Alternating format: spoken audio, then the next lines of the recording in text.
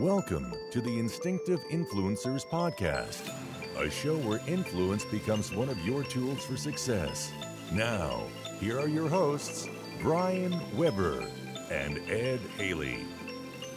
Hi, I'm Brian, and this is the Instinctive Influencers Podcast. Today, I don't have Ed with me, but I do have a special guest who means a lot to me. It's my wife. Say hello, Michelle. Hello, everyone. This is Michelle Weber, my wife, who has been fortunate enough to have to put up with my business for years to come, or for many years now and many years to come. We've been married quite a few years, wouldn't you say, Michelle? Yes, feels like a lifetime, a wonderful lifetime. Yeah, you say that very nicely. But before we can even get into the topic of today, which, by the way, today's topic is building a lifelong marriage of influence. And really, it's about like how our marriage, we've built it over time, and then we've basically influenced each other to be our better self. But before we can do that, we have to go, because you're a guest on the show, and you've never answered this. So now you have to answer 10 of the instinctive response questions. Are you ready? I'm ready. Hardest physical event? The Nashville half marathon. I ended up being 6 weeks pregnant doing that one. I remember, because I walked it with you. Yes, you did. All right. Most influential musical band? Oh, that's a hard one. Because I love music, but I'm not really into like specific bands. I think instead of saying a band, I'm going to say a song because it's what pops into my head. Lean on Me was one of my grandfather's favorite songs, and it always sticks with me when I hear it about how people need to lean on each other and be there for each other and kind of pay it forward. Okay. Yeah, that is a good song. I love listening to it. Actually, I think, didn't Weezer just redo that? I believe so, yes. On the Teal album. Yep. Yes. It's pretty good, too, for those of you who have not listened. It's a very good album. Who would play you in a movie of your life? Oh, wow. It'd have to be somebody crazy. Crazy? No. Supposed to be somebody pretty attractive, really witty, deals with their husband really well. Oh, well, you're just being sweet. I would say maybe in the younger days, Sally Fields. Sally Fields. She would. I don't know why. She reminds me of my mom, but she's got that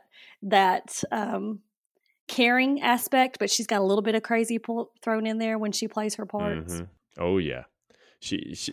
I mean, whenever I think of Sally Fields in the back in the day, I always think of Smokey the Bandit, and they called her Frog. But yeah. All right, so here's the next one. If you had one superpower, what would it be? Oh, telekinesis. Telekinesis. The house would always be clean. I wouldn't even have to get up to do it. Kid drops something on the floor, I could pick it up with my mind and put it back where it belongs. It'd be amazing. That's a good one. Actually, that would work out very well. That's a mom superpower. That would be great. Oh, wow. If the house was on fire, what two things would you run back in to get?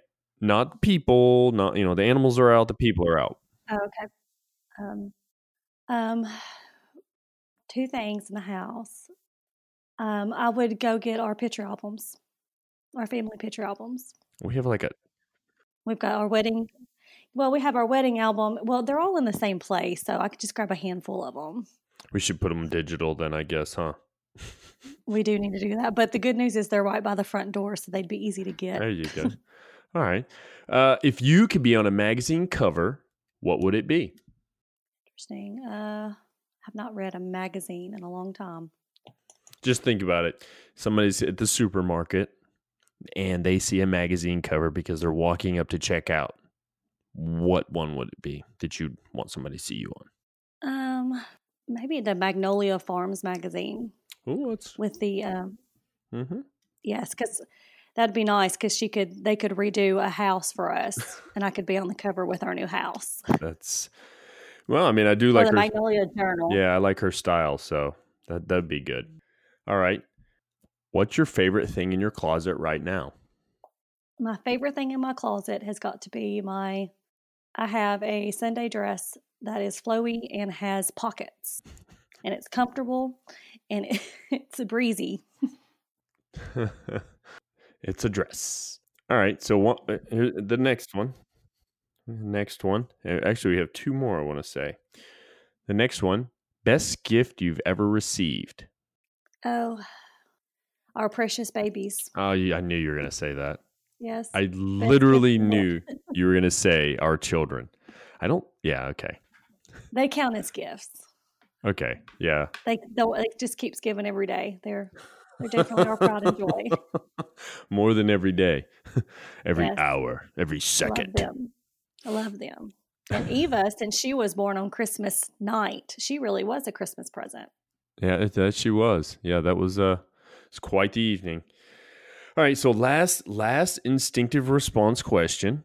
What's the best piece of advice you've received? The best piece of advice I've received, since the show is kind of about marriage today, I'll talk about one of the things we received. Actually, on our wedding day, we had everyone write down bits of advice for us. And on one of the cards, I can't remember who wrote the card, but it talked about putting God first and each other first in our marriage and making sure the communication was there and everything else would fall into place. Well, I'm glad it's not what I thought it could be. And that was your mom saying, "Are you sure you want to do this?" I did hear that many times before we actually got married. Yeah. Including the day of, I believe, but yes. Yeah, exactly. I just happen to know that a few times, listeners. She may or may not have. And if my mother-in-law is listening, yes, I know you said that. Anyway, all right. So those were the 10 questions from Michelle Weber for instinctive response. Not too bad. Not too bad. I mean, they were short, sweet. But really, today's show was, I wanted to, you've already heard, you heard Ed and Tammy. They got to speak. They did a show on music not too long ago, and they shared a lot of things. I just want to try to bring my wife on, and really, because something that resonates with us is our marriage and how we go about our marriage and whatnot, and I will tell you, who would have thought a person could meet the love of their life after a Hank Williams Jr. concert in the parking lot of Starwood Amphitheater in Nashville, Tennessee. About 15 years ago that happened, and we didn't really officially become husband and wife until 2005, but it was September 17th of 2005. But who would ever thought that, that's where you meet the person you're going to spend the rest of your life with. And it's been quite the ride thus far, wouldn't you say? Yeah, it's quite the roller coaster. Yeah. She married into the military, but really, you were already part of the military before. I mean, in a sense, right? We were, yes. Daddy's retired. Mm-hmm. Retired Army. So yes. Yep. He was a master sergeant in the Army, and I am constantly reminded by my wife's Uncle Jerry that I need to stay in longer so one day I can outrank my father-in-law.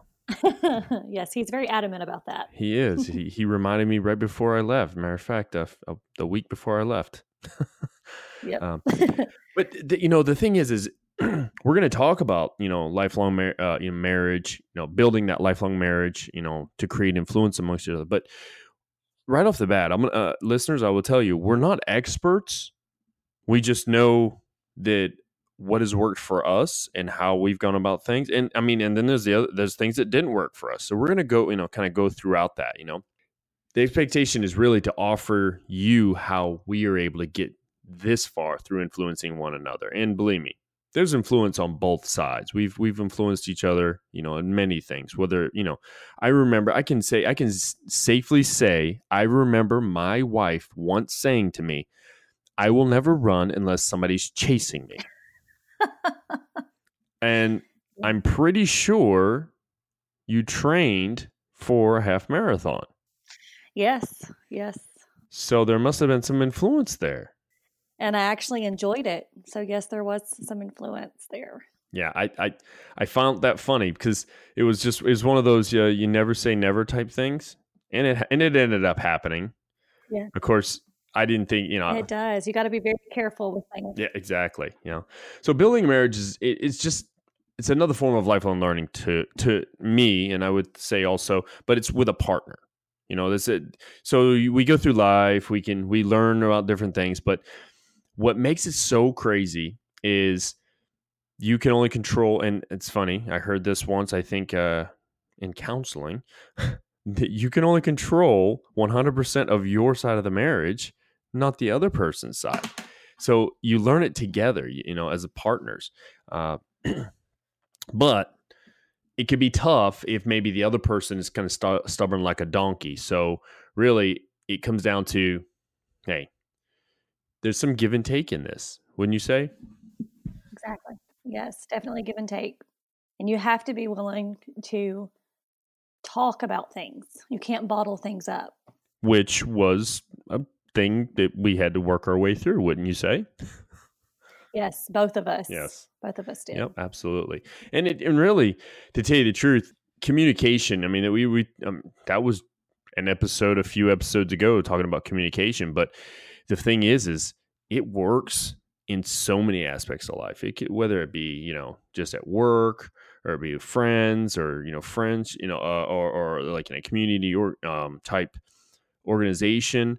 But marriages is probably the most important because you have to be able to talk back and forth, But right before we really get into the highlights of the aspects of how to build a lifelong marriage of influence, you have to really know, okay, when does the marriage really start?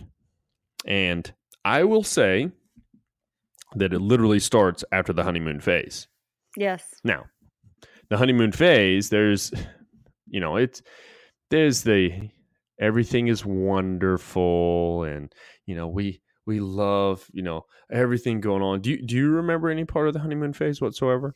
I do remember. I feel like our honeymoon phase after marriage was shorter than probably most because we got thrown in to, we picked up and moved right after we got married. But I remember the honeymoon phase. You never did anything wrong. Everything was cute, and yes. I think it lasted a month. Maybe, yeah. Yeah.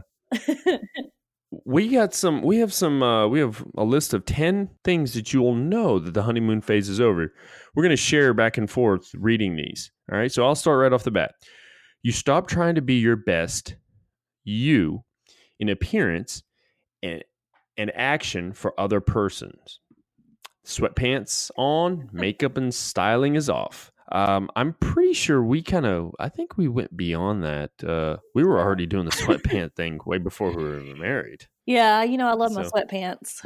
Yes. Yeah, I think we were actually comfortable enough not to have to worry about that. Yeah, no, I don't think that's ever was a big issue with us. I didn't you see those movies where women would wake up before their husbands and do their hair and their makeup and then go back to bed. Actually, you just saw that show. There was a show. Yeah, Marvelous Miss Maisel. I think that's that show. And yeah, I was like, I could not imagine doing that because you can't. How is that being your real self in front of your spouse? It's like you're hiding something already. Absolutely, yeah, and that's part of the in the honeymoon phase is over. You actually are yourself in front of that person. Usually that's when people start getting on each other's nerves. Yes. So. The hamper is there. The clothes go in it. So, except when your wife moves it because she's doing laundry and doesn't put it back where it belongs. Okay, I'm gonna admit something to the audience. I'm gonna let you know that our hamper is never in the same place. It has not been in the same place in 15 years. 15. It's put it this way. I'm pretty sure once a week I ask my wife, "Where's the hamper?" Because I want to put my clothes in them. So, all right, Michelle, you want to read the number 2? Yes. You start being more honest about your dislikes, especially restaurants. How is that so? I don't understand. Yeah. With restaurants? Oh, that's funny. You mean as in like I say, hey, you want to go eat here? And you say, no, I really don't like that. Wait, we've eaten here like Yeah. 100 times. We have. That's usually after I've told you first. When you say, "Hey, where do you want to eat?" and I say, "I don't care," and then you pick something, and I don't want to go there. And most of the time, that's what it is. And then it turns into one of. And those of you who are starting off in a relationship, you'll see this as you prosper on. Or those of you who have already been in a relationship for a while, you notice. You say, "Hey, where do you want to eat?" I don't care. Then we offer up a restaurant. The other person says, "I don't want that." It happens. But we're to that point where we kind of know what we like, and we just go there to eat, whether it be the sushi joint, Yellowtail, that Michelle likes, or I kind of like it too. And then, Good place. what's that? That's a good place. Absolutely. Yeah, it's so good. And then, or we like Hattie B's. We love a hot chicken. Oh, that place is amazing. Actually, that was the last place we ate together as a family before I left for a little while. So yes, it was. That's, man, I just think about Hattie B's and my mouth waters. All right. So number 3, you stop acting like everything is wonderful all the time. Oh my goodness. I'm pretty sure. Okay. So I remember a time when I made my wife so mad, and we lived in our first apartment. She stomped up those stairs and she was just livid with me. And that was when I knew not everything is wonderful all the time. And it was, no. And I laughed too, I'm pretty sure. You did, which made it so much worse. Yeah. Yes. But the funny thing is I have no idea what that was even about. Couldn't tell you. That's how much it mattered, is we don't even remember what it's about. It was not effective communication. Had I just told you why I was mad, and you received me telling you why I was upset, and we could have talked about it, then none of that would have happened, and we would have learned from it. Yeah, absolutely. You know what though? That falls right into that basically falls into number 4. Fighting begins, or at least small disagreements. Definitely. Of course, then again, I mean, yeah, I definitely could say we had our fair share of arguments over the time, but when you really think about it now, like, I barely remember the last time we argued. I don't, or like really like got mad about something. I don't either. I mean, it's been I think time. that'll be part of the 14 areas of lifelong marriage of influence that we'll get into later. But that fighting begins, and it's usually over something stupid. I mean, really dumb, Always. And it could be from one of the things above, like restaurants or how one another looks, It could be something small. All right. So number 5, you joke about bodily functions. I would,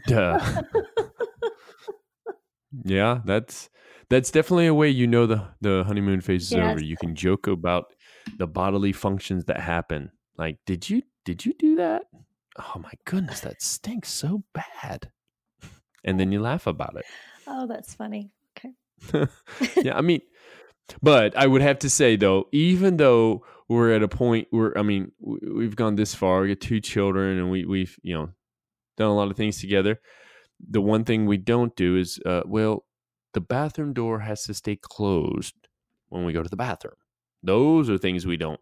That's like a taboo thing. So I'm not going to talk about it. Yeah, that's private, Tom.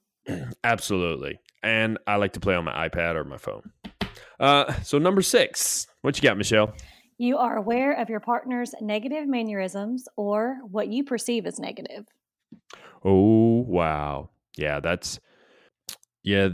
Perception's a funny thing, isn't it? Yeah, perception, absolutely. Because sometimes we think something's wrong and there's nothing wrong. And then there's other times where we don't think anything is wrong and it's like the whole world is crashing down on you. So really, exactly.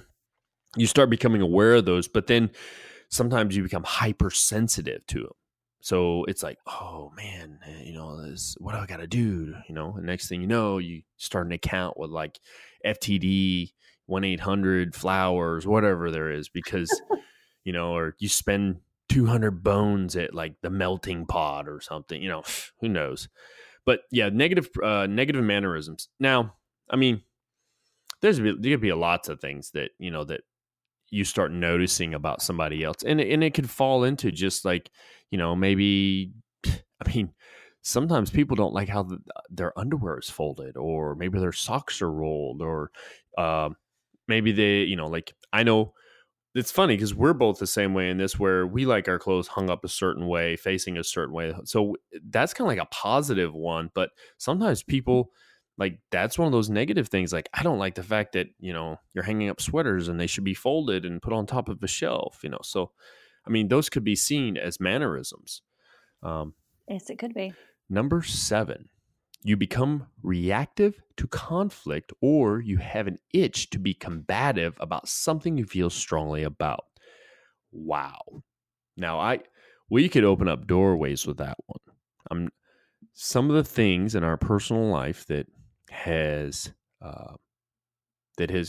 got allowed us to be combative. I mean, I remember times we would argue about other things, and we're just like, and I would think, why are you defending this? And probably, Right. You probably felt the same way, but we get so tied up and we're so strong about what we feel, we don't even think about the other side. No, you're closed-minded. You don't care what the other person thinks because you're too busy trying to prove why you're right Mm-hmm. and why they should feel the same way you do. Absolutely. Instead of listening. Yes. Yeah.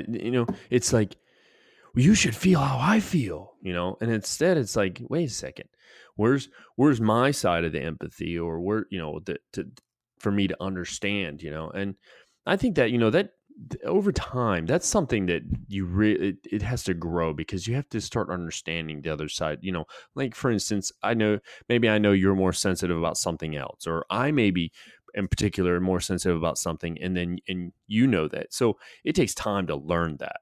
And that's definitely one of those things where you'll go out of the honeymoon phase, you'll go through fights about those things, and then you'll start realizing, okay, yeah, that's definitely something we don't need to talk about. Right. All right, so number 8. You have power struggles or start to keep score. Ooh, that's tough right there starting out. Yep. Because I did this and I did the dishes and I took the trash out. What did you do today? It's. Oh, yeah. Yep. Because, I mean, well, if you think about it, early in our marriage, basically that first 3 years of our marriage, we both worked. So it really was, we had to share responsibilities, and maybe I was being too stubborn and I wouldn't do stuff, and then you would do more. And then it would just kind of go back and forth, like, wow, it's like, how are we making this 50-50? And we'll get into a little bit more about that stuff momentarily. But yeah, it's power struggles. And then, you know what, though? That even happens with the children too, Yes, it does. Yeah, yes, it does. Especially Eva. She is definitely. Ooh, she's gonna be tough on us when she becomes a teenager. I'll tell you that. Mm-hmm. Yeah, I mean, but even like, say, how parenting styles, obviously we're one in a marriage. We both want the same type of thing, but we may approach it a little bit differently, where, well, let's say, for instance, when Ethan does something bad, I personally like him to do physical activity to get it out of him, and it wears him down. And, and that's not the way it was, in the beginning it was perceived when we first found out that he had struggles with things. It was, we had to do repetition. Well, I'm really good at repetition of physical things. Number 9, you start talking negatively about the partner with someone outside the relationship. Could be something as small as talking about what bothers you. Ooh, that's one that crawls up my skin. Yes, that's definitely one that you've always told me about. Just don't talk about our marriage outside of our marriage. Yeah, that's important, though. But I will say, though, and when we get into the communication piece, I think there's an exception to that policy. I really do now. And it took me a little while to figure it out. It actually only took me 3 years to figure it out, and then I just had to deal with it. So number 10.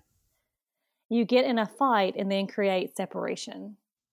Ooh, that's the bad one. Wasn't there something your grandfather used to say about not going to sleep? Oh, don't let the anger go down at night. Don't go to sleep angry. I'll get it out here right in a minute. That's Can you right. edit Don't that go to out? sleep. Yeah. Don't go to sleep angry. I mean, that's that right there is creating that separation, and we've, and the thing is, you and I, we've fallen into this trap before where we've gotten into an argument and we separated ourselves. But I think, see, that's another thing. There's a certain type of separation too. If you get mad about something, you want to create a separation so nothing escalates for a moment to cool off, think about what you had to say, and then move on. But we'll get into that. We'll get into that when we get to the 14 areas. All right. From this point, the actual relationship building truly begins, but only as much as you want it. So once you've recognized that you're no longer in this honeymoon phase and you start going through these difficulties, and really it's challenging, that's when you really realize now the marriage has started. Now we're actually doing husband and wife things, because there is no such thing as a perfect relationship. If it was, it ended. It just doesn't work that way. Two people of two different worlds who maybe seem alike a little bit, they're going to have their differences, and we could say that between the two of us. We two different upbringings, two different lifestyles. Wouldn't you say? Oh, yeah, totally different. All right, so this is where the show begins.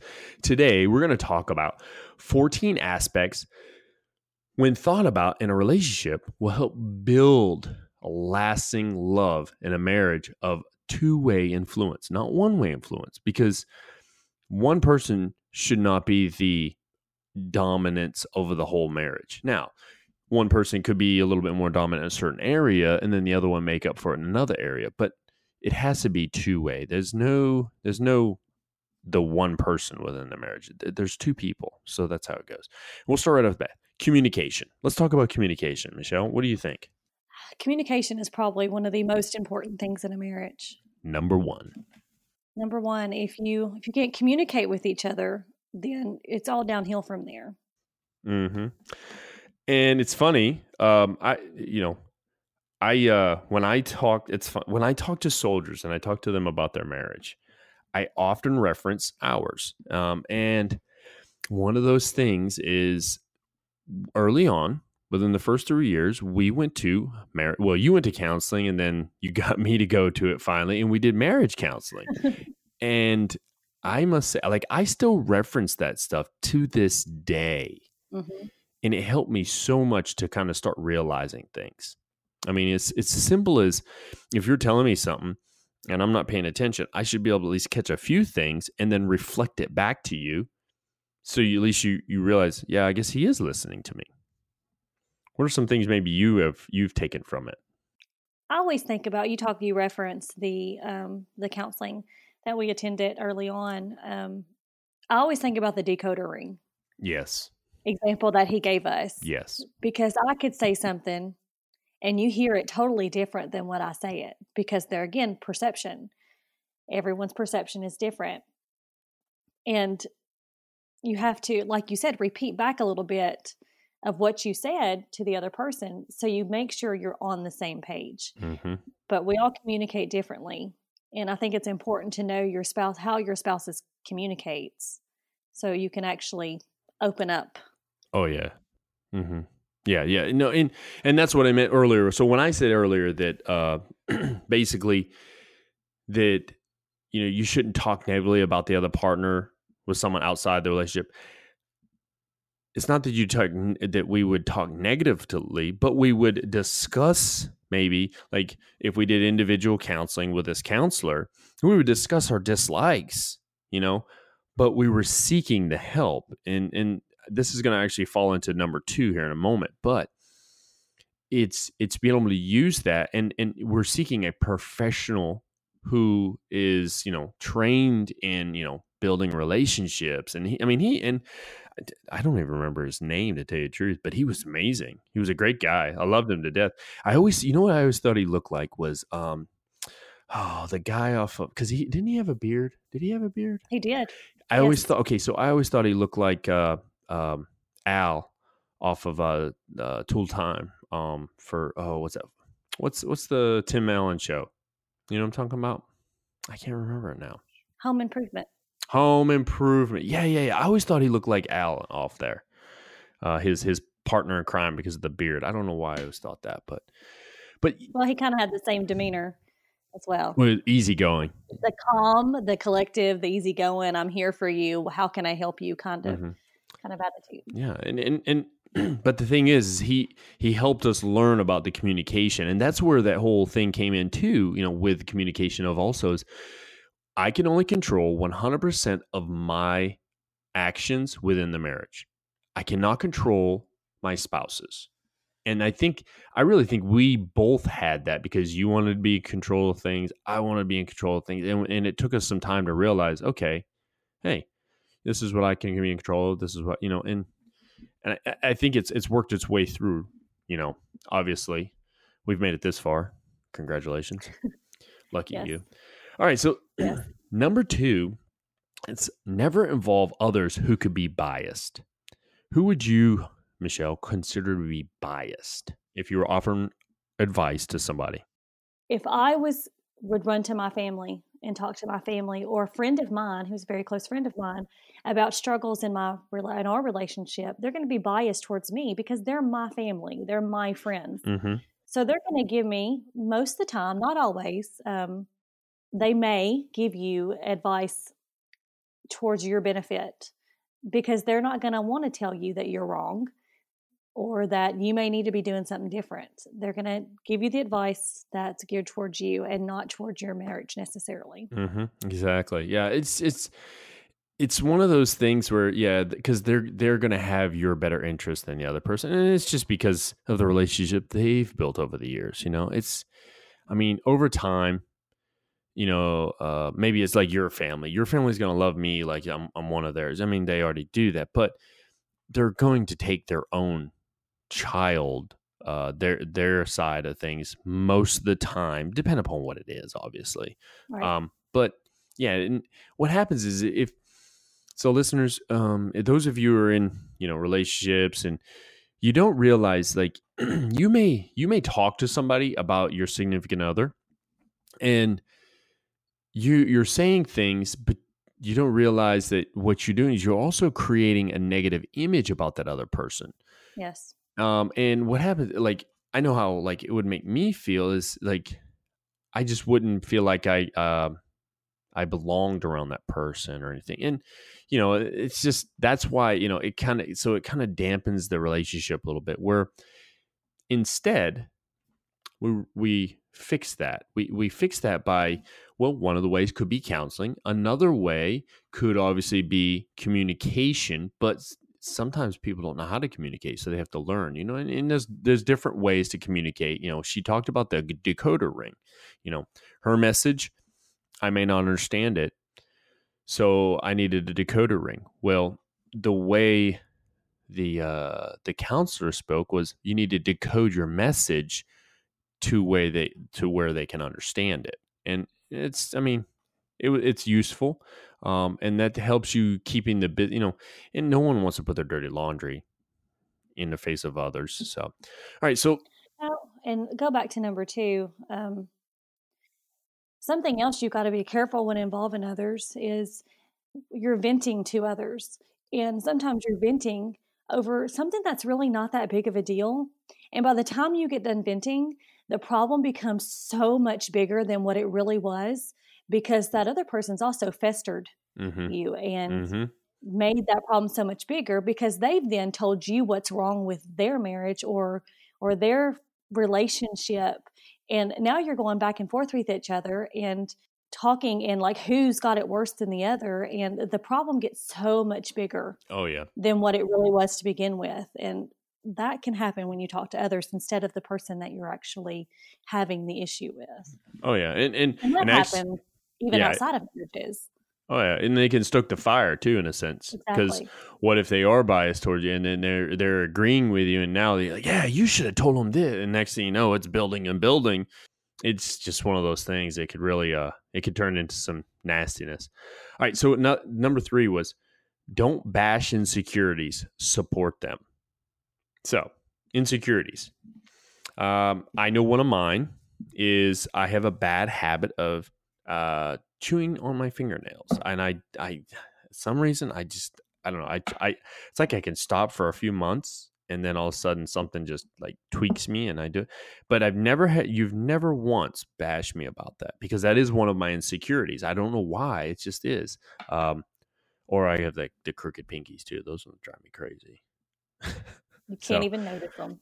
That's right. But, I mean, those are some of the insecurities, if we support somebody, if Michelle feels insecure about something, about maybe how she's looking, I shouldn't say, oh yeah, I totally agree with you. You look horrible today. That to me, that's keeping him down, keeping the other person down, and not help build them up, because that's part of the marriage, is building each other up to be confident in one another. And also, when we support one another, that's who we turn to when we need comforting. Wouldn't you say? Yes.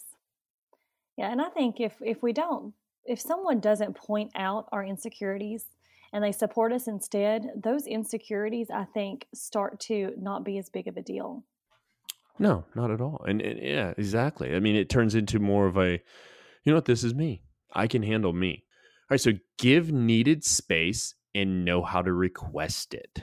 Yes. Now, this is important, especially when you're not seeing eye to eye on something and things get escalated instead of talking about them. Why do you say that? Because sometimes you just need to walk away. Like if I know that we're having a disagreement and I know that what's about to come out of my mouth is not going to be productive, I can say, we need to table this and we need to discuss it later, because I can't talk about it right now. And now we've both used that on each other before. So much so that Eva, just the other day, didn't she just say something to you? Eva is 6 years old, and she said to her mother, go ahead. She says, I need to be away from y'all for a minute. And gets her she picks up her water. We're at gymnastics and getting ready for it to start. And she picks up her water and goes and sits about 3 rows in front of us waiting for class to start. And it was cute because I knew what she was doing. She was getting upset. And it was actually pretty awesome to see her react that way. And again, it was like, oh no, she's 6 years old going on 16. She's growing up so fast. I'm so scared right now. I know, me too. Yeah. But that's, that's that give the needed space. I could tell you, hey, I want to go for a bike ride, and you're cool with it. Go for a bike ride. Or if I want to go to the gym and I just need to do something physical, because physical activity helps me. Or even if I'm recording the show with Ed, it's nice for me to kind of pull away for a moment and think about things.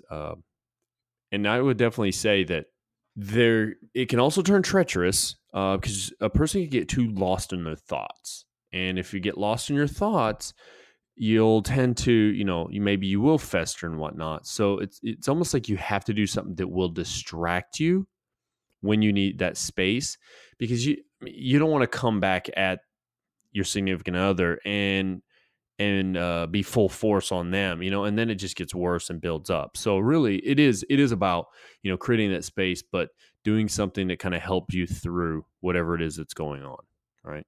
Right. And your space that you're taking never needs to be that long. Take an hour or two.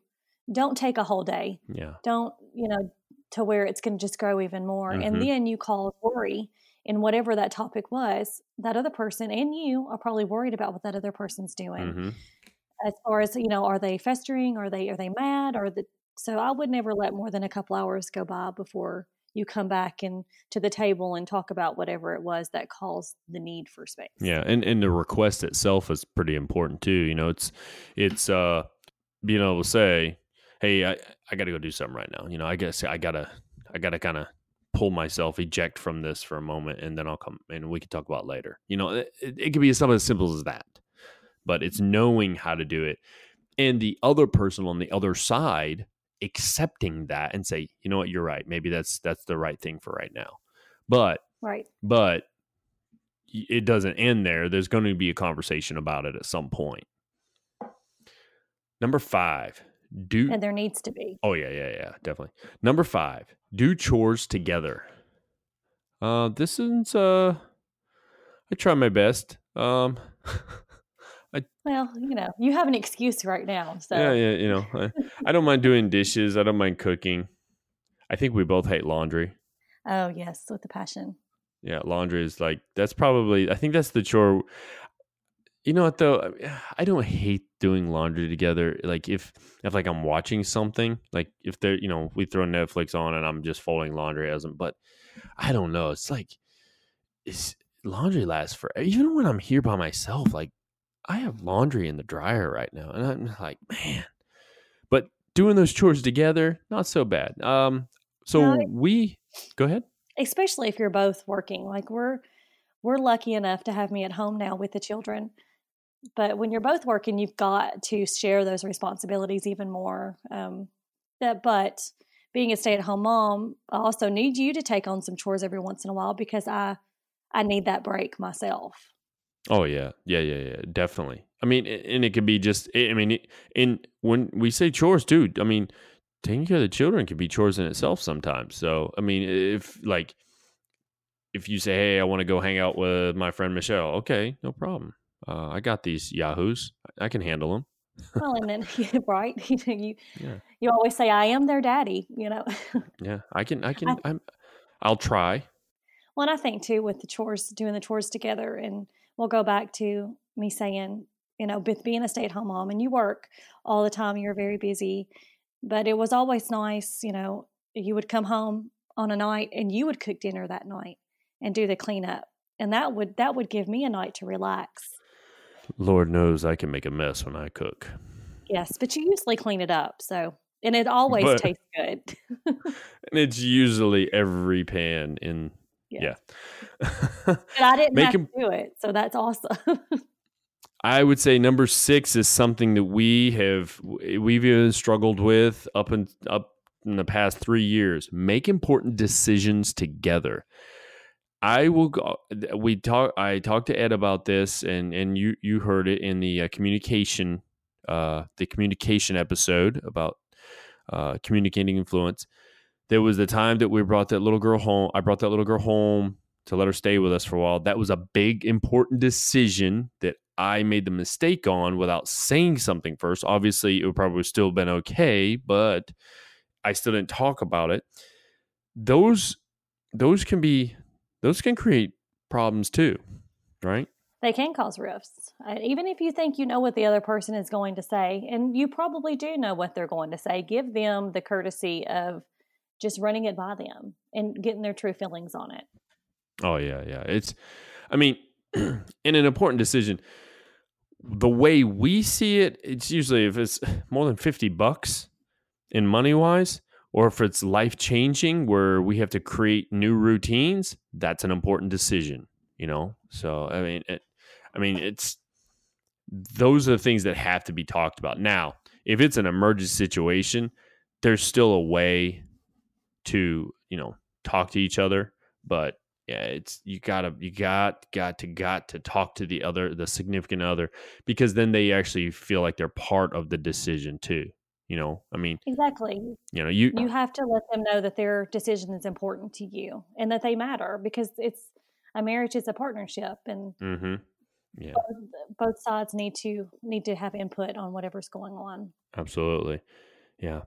So number 7, have fun together, especially laugh. I would definitely say we meet that mark.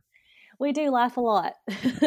At each other, and it's not, well, so when you think at each other, listeners, it's not as in I'm laughing at her, she's laughing at me to make fun of us. It's just the stupid things we do, we laugh together about. Yeah. And then with that, oh man, the things that we've laughed about, I mean, there's been times where my stomach is hurting so bad from laughing. Yes. It's definitely a high point, just to be able to enjoy the company of another, but with that, once again, I brought up a second ago there, not laughing at each other where it creates hurt feelings, or, where you're basically making fun of the other person, because then now that basically creates a rift. Just like earlier we talked about, that's a communication problem, that's an insecurity problem. Yes. Somebody's going to want more space than they really should have, and then the key words come out, if we need separation, stuff like that. It's just those, but enjoying a good laugh. And I can say our very first time out together was about a week after we met. Yes. We still laugh about to this day. So we went to a drive-in theater in Dixon, Tennessee, and we did not know that you have to tune your radio in the vehicle to hear the movie. Instead, we were really, really quiet, sitting on the back of my Durango, listening to other people's cars, wondering how they got the sound and we didn't. And neither one of us ever went and asked. Nope, didn't even ask. So what does that say about our insecurities there, especially early on? Like, we could handle it. Obviously, we're both goofballs, and we did not know that you have to tune the radio in. Yeah, to this day, I still laugh about that. That's so funny. But we were getting to know each other, so that was just one of those funny things. That was like the pre-honeymoon phase of getting to know someone. Yes. Number 8, leave the past behind you. That can be tough, wouldn't you say? Yes, very tough, very tough. But so important, because you can't move on together until you put that past behind you. But that's where I would say counseling is such a great thing, especially if you're struggling with something like that. Oh yeah, definitely. I mean, it could be anything too. It could be anything from past relationships to actions that people have taken and it was disrespectful to the other person. I mean, it could be so many different things. It could be just saying the wrong words. And if you constantly bring it up, and I'm not saying this to my wife, I'm saying this to the audience, okay? But if people are constantly bringing it up, then they're creating that rift, that problem between the two, So leaving the past behind you, that is a must. It's literally the forgive and forget. And I can't stress that one enough. Number 9, learn to apologize. Oh, so important, especially for us that are hard-headed and think that we are always right. And I'm not talking to you on that. I'm talking to myself and to the audience. Yes, because I definitely married. It's hard. I definitely married the mentality of Dudley Daniel, not Debbie Daniel. Yes, so you did. I'm very strong-willed. Yes, but and knowing how to apologize too. That's another way too. It's like you don't always buy something for someone. It's literally can be hey, listen, I'm sorry about that. I really shouldn't have done that. But I think a part of the apology has to be the recognizing of the failure, right, and because if owning. not, then it's an empty apologize. Yeah. It's empty. Yeah, and owning that failure too at the same time, though, because some people they'll apologize and they'll be like, well, I'm really sorry about blah blah blah, but if you wouldn't have, and as soon as you say, if you wouldn't have, you literally just tried to shed that failure off of yourself and onto that other person, and really, it shouldn't be about that. So, for instance, let's say, I don't know, maybe, the time I did donuts in our front yard in my last truck, and I slung mud everywhere. Oh, I was so mad. I was so mad. That was definitely, my kids loved it. They were in the back. I mean, it was, yes, they did. And I wasn't doing anything. Okay, so everybody listening, I wasn't doing anything crazy dangerous. I literally just donutted one time in my front yard in the snow, and my kids were going crazy. They were in the seatbelts. They were fine. And it slung mud all over the front of our white house. And it took me forever to bleach that that mud off the front of our house. I mean, I could have, obviously I apologize for it, but it wasn't like I could have. But then you cleaned it up. Yeah, exactly. So when you do apologize, if it is something you can clean up and fix, then do so. By the way, that was all my idea. Oh. It was none of Michelle's idea to do donuts in the front yard. So, all right. No, I don't enjoy sliding in anything. That's not supposed to slide. That's what happens when you grow up, in Maine, and you learn that parking lots, that's all a parking lot is for in the wintertime, is snow to cover it so you can do donuts. Number 10, respect each other when not together. Yes. So this comes in many forms. This comes in the forms of if you're having a discussion with somebody, you know, at work, and you bring up your marriage, how you present, you know, this falls right back in on that talking negatively, how you present your spouse to somebody else at work will create an image to them. And it can be disrespectful in a sense. You know, I've, you know, if it was something funny, oh, you wouldn't believe what happened in my house. I got you. Sometimes people say that, but when it comes to disrespectful, you know, and it's calling your spouse or significant other, whoever, by bad names or something in front of them, now that's just that. I mean, that doesn't float in my boat.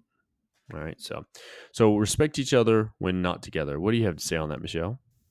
Well, and I think this is very important too. You know, we spend, unfortunately, because of jobs, we spend a lot of time away from each other. With this too, I feel like it kind of, I've always said that when you're around, when your spouse is not there, you always act in a manner as they are standing right beside you. Yes, absolutely. If you wouldn't do something without them standing beside you, then don't do it. Mm-hmm. Yep, that is exactly true. No matter whether they're not, you know, if you act like they're right beside you, it's easier to make sure you don't say something that you shouldn't or that you could regret saying. You know, I mean, and then think about it, the person on the other side too. How uncomfortable will they be if someone is bashing their spouse in front of them, and then all of a sudden, now they have to see them, and in their mind, they're probably thinking, "Wow, this person, you know, blah blah blah, this, you know," and it creates, I mean, a real uncomfortable atmosphere. You know, I mean, it doesn't. Nothing good comes from that. I could definitely say that. Right. So number 11, make sacrifices for each other and don't keep count. Wow. That one, I can definitely say, yeah, that one's a pretty big one for us because, you know, we've been together over 15 years now. And we've spent definitely for sure it'll be 4 apart, because of this year. But even when I'm there, I mean, I'm a bit of a workaholic, so it's like I'm always at work or doing something. You know, I'm always busy. It seems like and that in itself. You know, Michelle on her side, she's making the sacrifices. You know, and also, I mean, I'm probably doing the same thing on my side for other things too. But not keeping count, I think that helps also. Right, because at the end of the day, you're not making sacrifices just to be making them. You're making them for each other. You make just as many sacrifices as I make. They just come in different forms. And I think sometimes we get so caught up in what we're doing because as humans, we tend to be a little self-centered at times. Mm-hmm. Absolutely. That we forget what the other person is sacrificing because we're just focused inward on ourselves. Yes, definitely. Well, and you know, as I was thinking about that too, I was thinking, you know, make sacrifices for each other. But at the same time, sometimes like one side could be a little bit more selfish than the other too. Maybe like all those times I used to like to go to comic book stores and stuff. And I always wanted to go Comic Cons and stuff, you know, obviously you made the sacrifices you went with me. Right. But at the same time, if you wanted to go do something, you know, I needed to be there to do things with you also. I mean, and it could have been something as simple as, you know, hey, we're doing this work thing. Can you come? You know, although I didn't want to, I would still go, you know, because obviously I needed to make that sacrifice, you know, and vice versa. Goodness, you know, how many times you've had to go to different work functions for me, you know, that'd be a sacrifice. And really, we have to show our face, things like that, you know, support the organization. So, right. I was just going to go back to where you talked about the comic books. Just as an example, you really enjoyed that. You loved doing that. We did it almost every weekend. Mm-hmm. But I found one comic book that I was really interested in. So I had something to share with you. Yeah. I could look for my comic while you looked for all of yours. Yeah.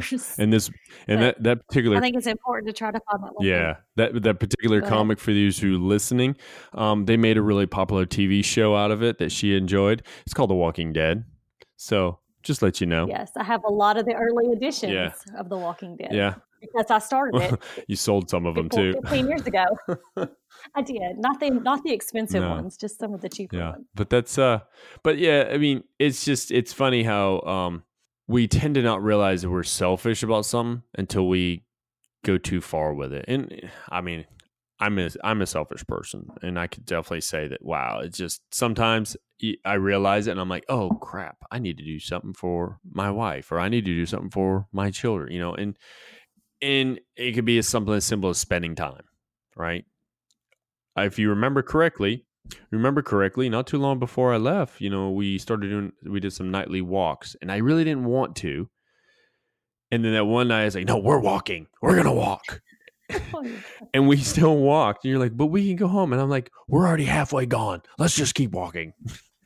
Of course, I didn't say it like that, but but then I realized, wow, you know what? It's actually nice to get out and just walk with my wife and kids. So those are going to be the things that your kids remember. Yeah, Or those little times that we spent together. Yep.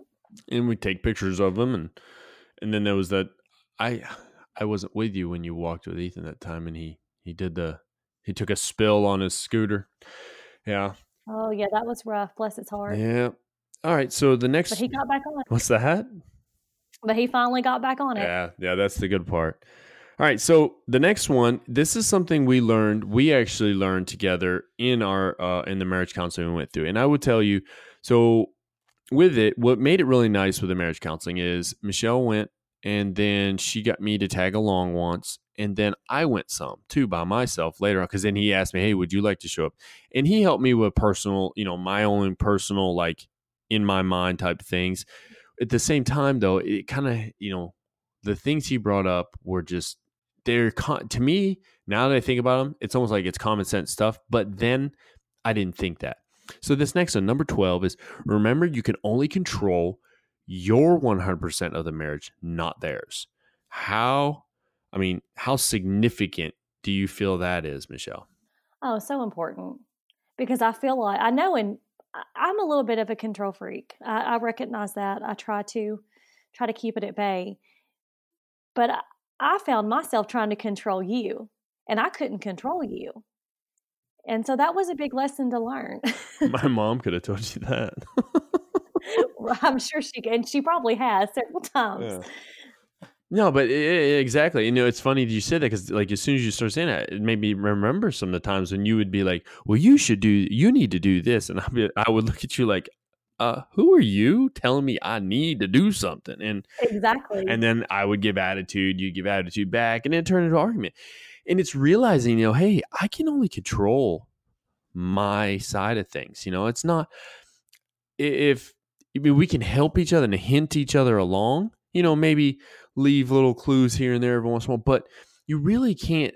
There's no controlling. Like if, something's going on, frankly, I cannot make my wife be on time. It's not my job to do that, okay? I can just tell her, hey, this is what time I'd like to leave. And then I'll just, if I have to leave, then I leave, to be on time somewhere. But I only say that because I know my father-in-law always says that with his wife, and it's always a funny thing he laughs at, that he'll never be on time ever again in his life. Well, I say, we have 2 vehicles. That's so right. You go be on time, and I'll be there as soon as I can with the kids. That is true. That is true. All right. So the very next one, you don't hear me talk much about this. All right. This is number 13. I don't talk much about this on the show, but within our marriage, we find this to be very important to us. And it's sharing our faith, our spirituality, our religion. Now, you may be, if you're listening and you don't have a faith, a spirituality, religion, there's something you believe in, something, holistic. And I would tell you, sharing that with one another also helps build ethics, morals, and something to live by, to be just, to be upright in a sense, and something to build off, a foundation. I would say that before I met my spouse, my wife, I didn't really have like a solid faith in anything. It was after that I actually did. So I mean, to me, I find it that's that solid rock that we have to stand upon, that we together we share, and because of that, it creates a closer unity. Yes. I think sharing your faith is very important too. I feel like if you're in a relationship and that does not come together, you don't have the same values, especially in those areas. I feel like it can cause a lot of rift, especially when you get married and you start to have kids, because then it's, well, where do they go? Who do they go with?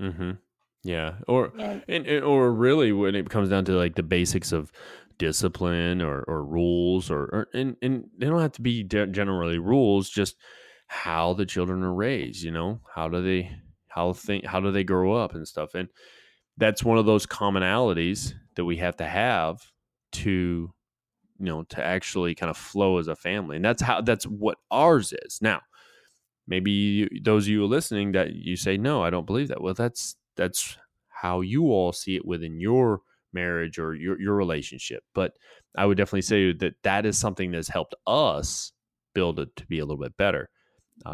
I personally, that is our foundation for us. But then again, it's all this stuff together that's allowed us to kind of grow to where we are now. All right. So number 14, this is the last one on the list of the 14 areas of a lifelong marriage of influence. It is probably the one thing that we know we absolutely do every single day. And it's say, I love you every day and do it with meaning. I can't think of a day that has gone by that hasn't been, those words have not been uttered by either one of us. Could you? No, that's so important. And, and like, I know that you love me, but how wonderful it is to hear it. Absolutely. Yeah. It's just, it's definitely, it's one of those things too, though. It's a constant reminder, of this is a marriage and we're going to go through the thick times. This is not something we're just going to end because we don't see eye to eye. No, we work through those. We went, we communicate, we do things together. But we also remind one another, that's how we feel about each other. And we're able to move forward and build off of that. It's probably one of the most key things to our marriage, because we don't go to bed at night, go to sleep at night without saying it. Usually if we wake up, or normally I would get up, and if she wakes up, then maybe I'll say it before I leave. But I don't used to, I'd wake her up to let her know. But then I was like, well, because our children, they can keep people up at night, and I don't wake up at night when they wake up. But if she's up, I make sure she knows it before I leave the house. Or like now, we're thousands of miles away from one another, on the other side of the globe from one another. Whenever we talk over whatever, we always use the Facebook Messenger, but whenever we talk, we make sure we tell each other. And also, it's something we display in front of our children too. I think that's key. Oh, it's so important for your kids to see their parents love each other, because you're showing them love too, and it's showing them security. Yeah, that's definitely. I would have to say that was. It's funny because when I mentioned earlier, we come from two different backgrounds. Something that you obviously grew up with in your life, whether it be your parents, your grandparents, whoever. Where in mine, it wasn't said so much. So it was tough for me to do versus not so tough for you, but it was tough for you, for me, when I wouldn't do it. And that was if you remember correctly, I remember this specifically during our counseling we went through, because I used to say me too or ditto to that whenever you would say it, because I always had a hard time. I just told you. Yeah. I just told you that. Why do I have to tell you I love you? You know I do. Yeah. Stuff like that.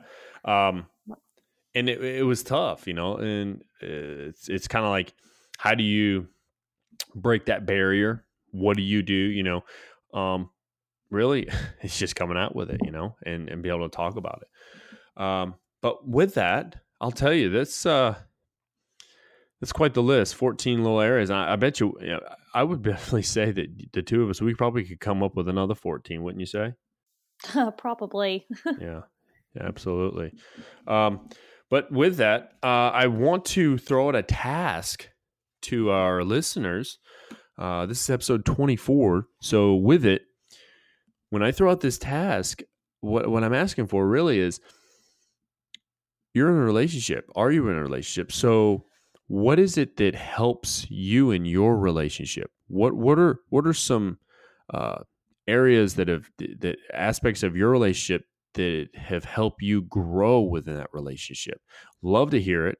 I'm kind of excited to see what other people say, and if it's something that Michelle and I have done over the years. Goodness, we've been married for 14 years now. Is it? Hold on, 15 years. 2005 minus 13 years. I'm sorry, I can't do math well. Almost 14. It will be 14 later this year. But with that, it's good to hear what other people have to say. Do you have anything else for the listeners, Michelle? I do not. Good. All right. Well, here we go. So with that, make sure you check out the Instinctive Influencers podcast website. That's www.instinctiveinfluencers.com. Also, if you are not part of our closed Facebook group, go type in 101 Influence in your search bar and click on that page. Go where it says visit group, answer the 3 questions. One of 4 people will accept you. It's either me, Michelle, or it could be Ed or Tammy. We're basically the 4 of us are the administrators for that show. So go in there, join the group, maybe be part of the discussions or part of the answering questions and whatnot. Because pretty much every episode, there's a couple episodes where we didn't put it out a task, but we want you to go in there, join, be a part of our group, be a part of the discussions, and offer up advice, because really, maybe the 14 areas that we talked about today, they may help you. Or maybe when we ask, hey, what's something that's helped you in your relationship or aspect of your relationship that's helped grow that relationship, maybe that's something that can help somebody else better their marriage or better their relationship, or just help them through turbulent times. Because it's nothing like getting advice from somebody else that you completely have no idea who they are, but you just seen something and say, that looks like a really good idea. I want to try that. But join that. Also, you can check us out on Instagram and Twitter, and you can also find Ed and I both on LinkedIn. I can't tell you enough how much LinkedIn has helped me in my professional world. But I will tell you that when we learn about these different professional things, they can also work within a relationship. They can work within the marriage. It can work within the parenting. So just look at that. Look at some of those articles. They're just amazing. But with that, I really have nothing else left. So I'm going to sign off and say thank you. I'm Brian, and this has been the Instinctive Influencers podcast. We thank you so much for listening. Have a great day.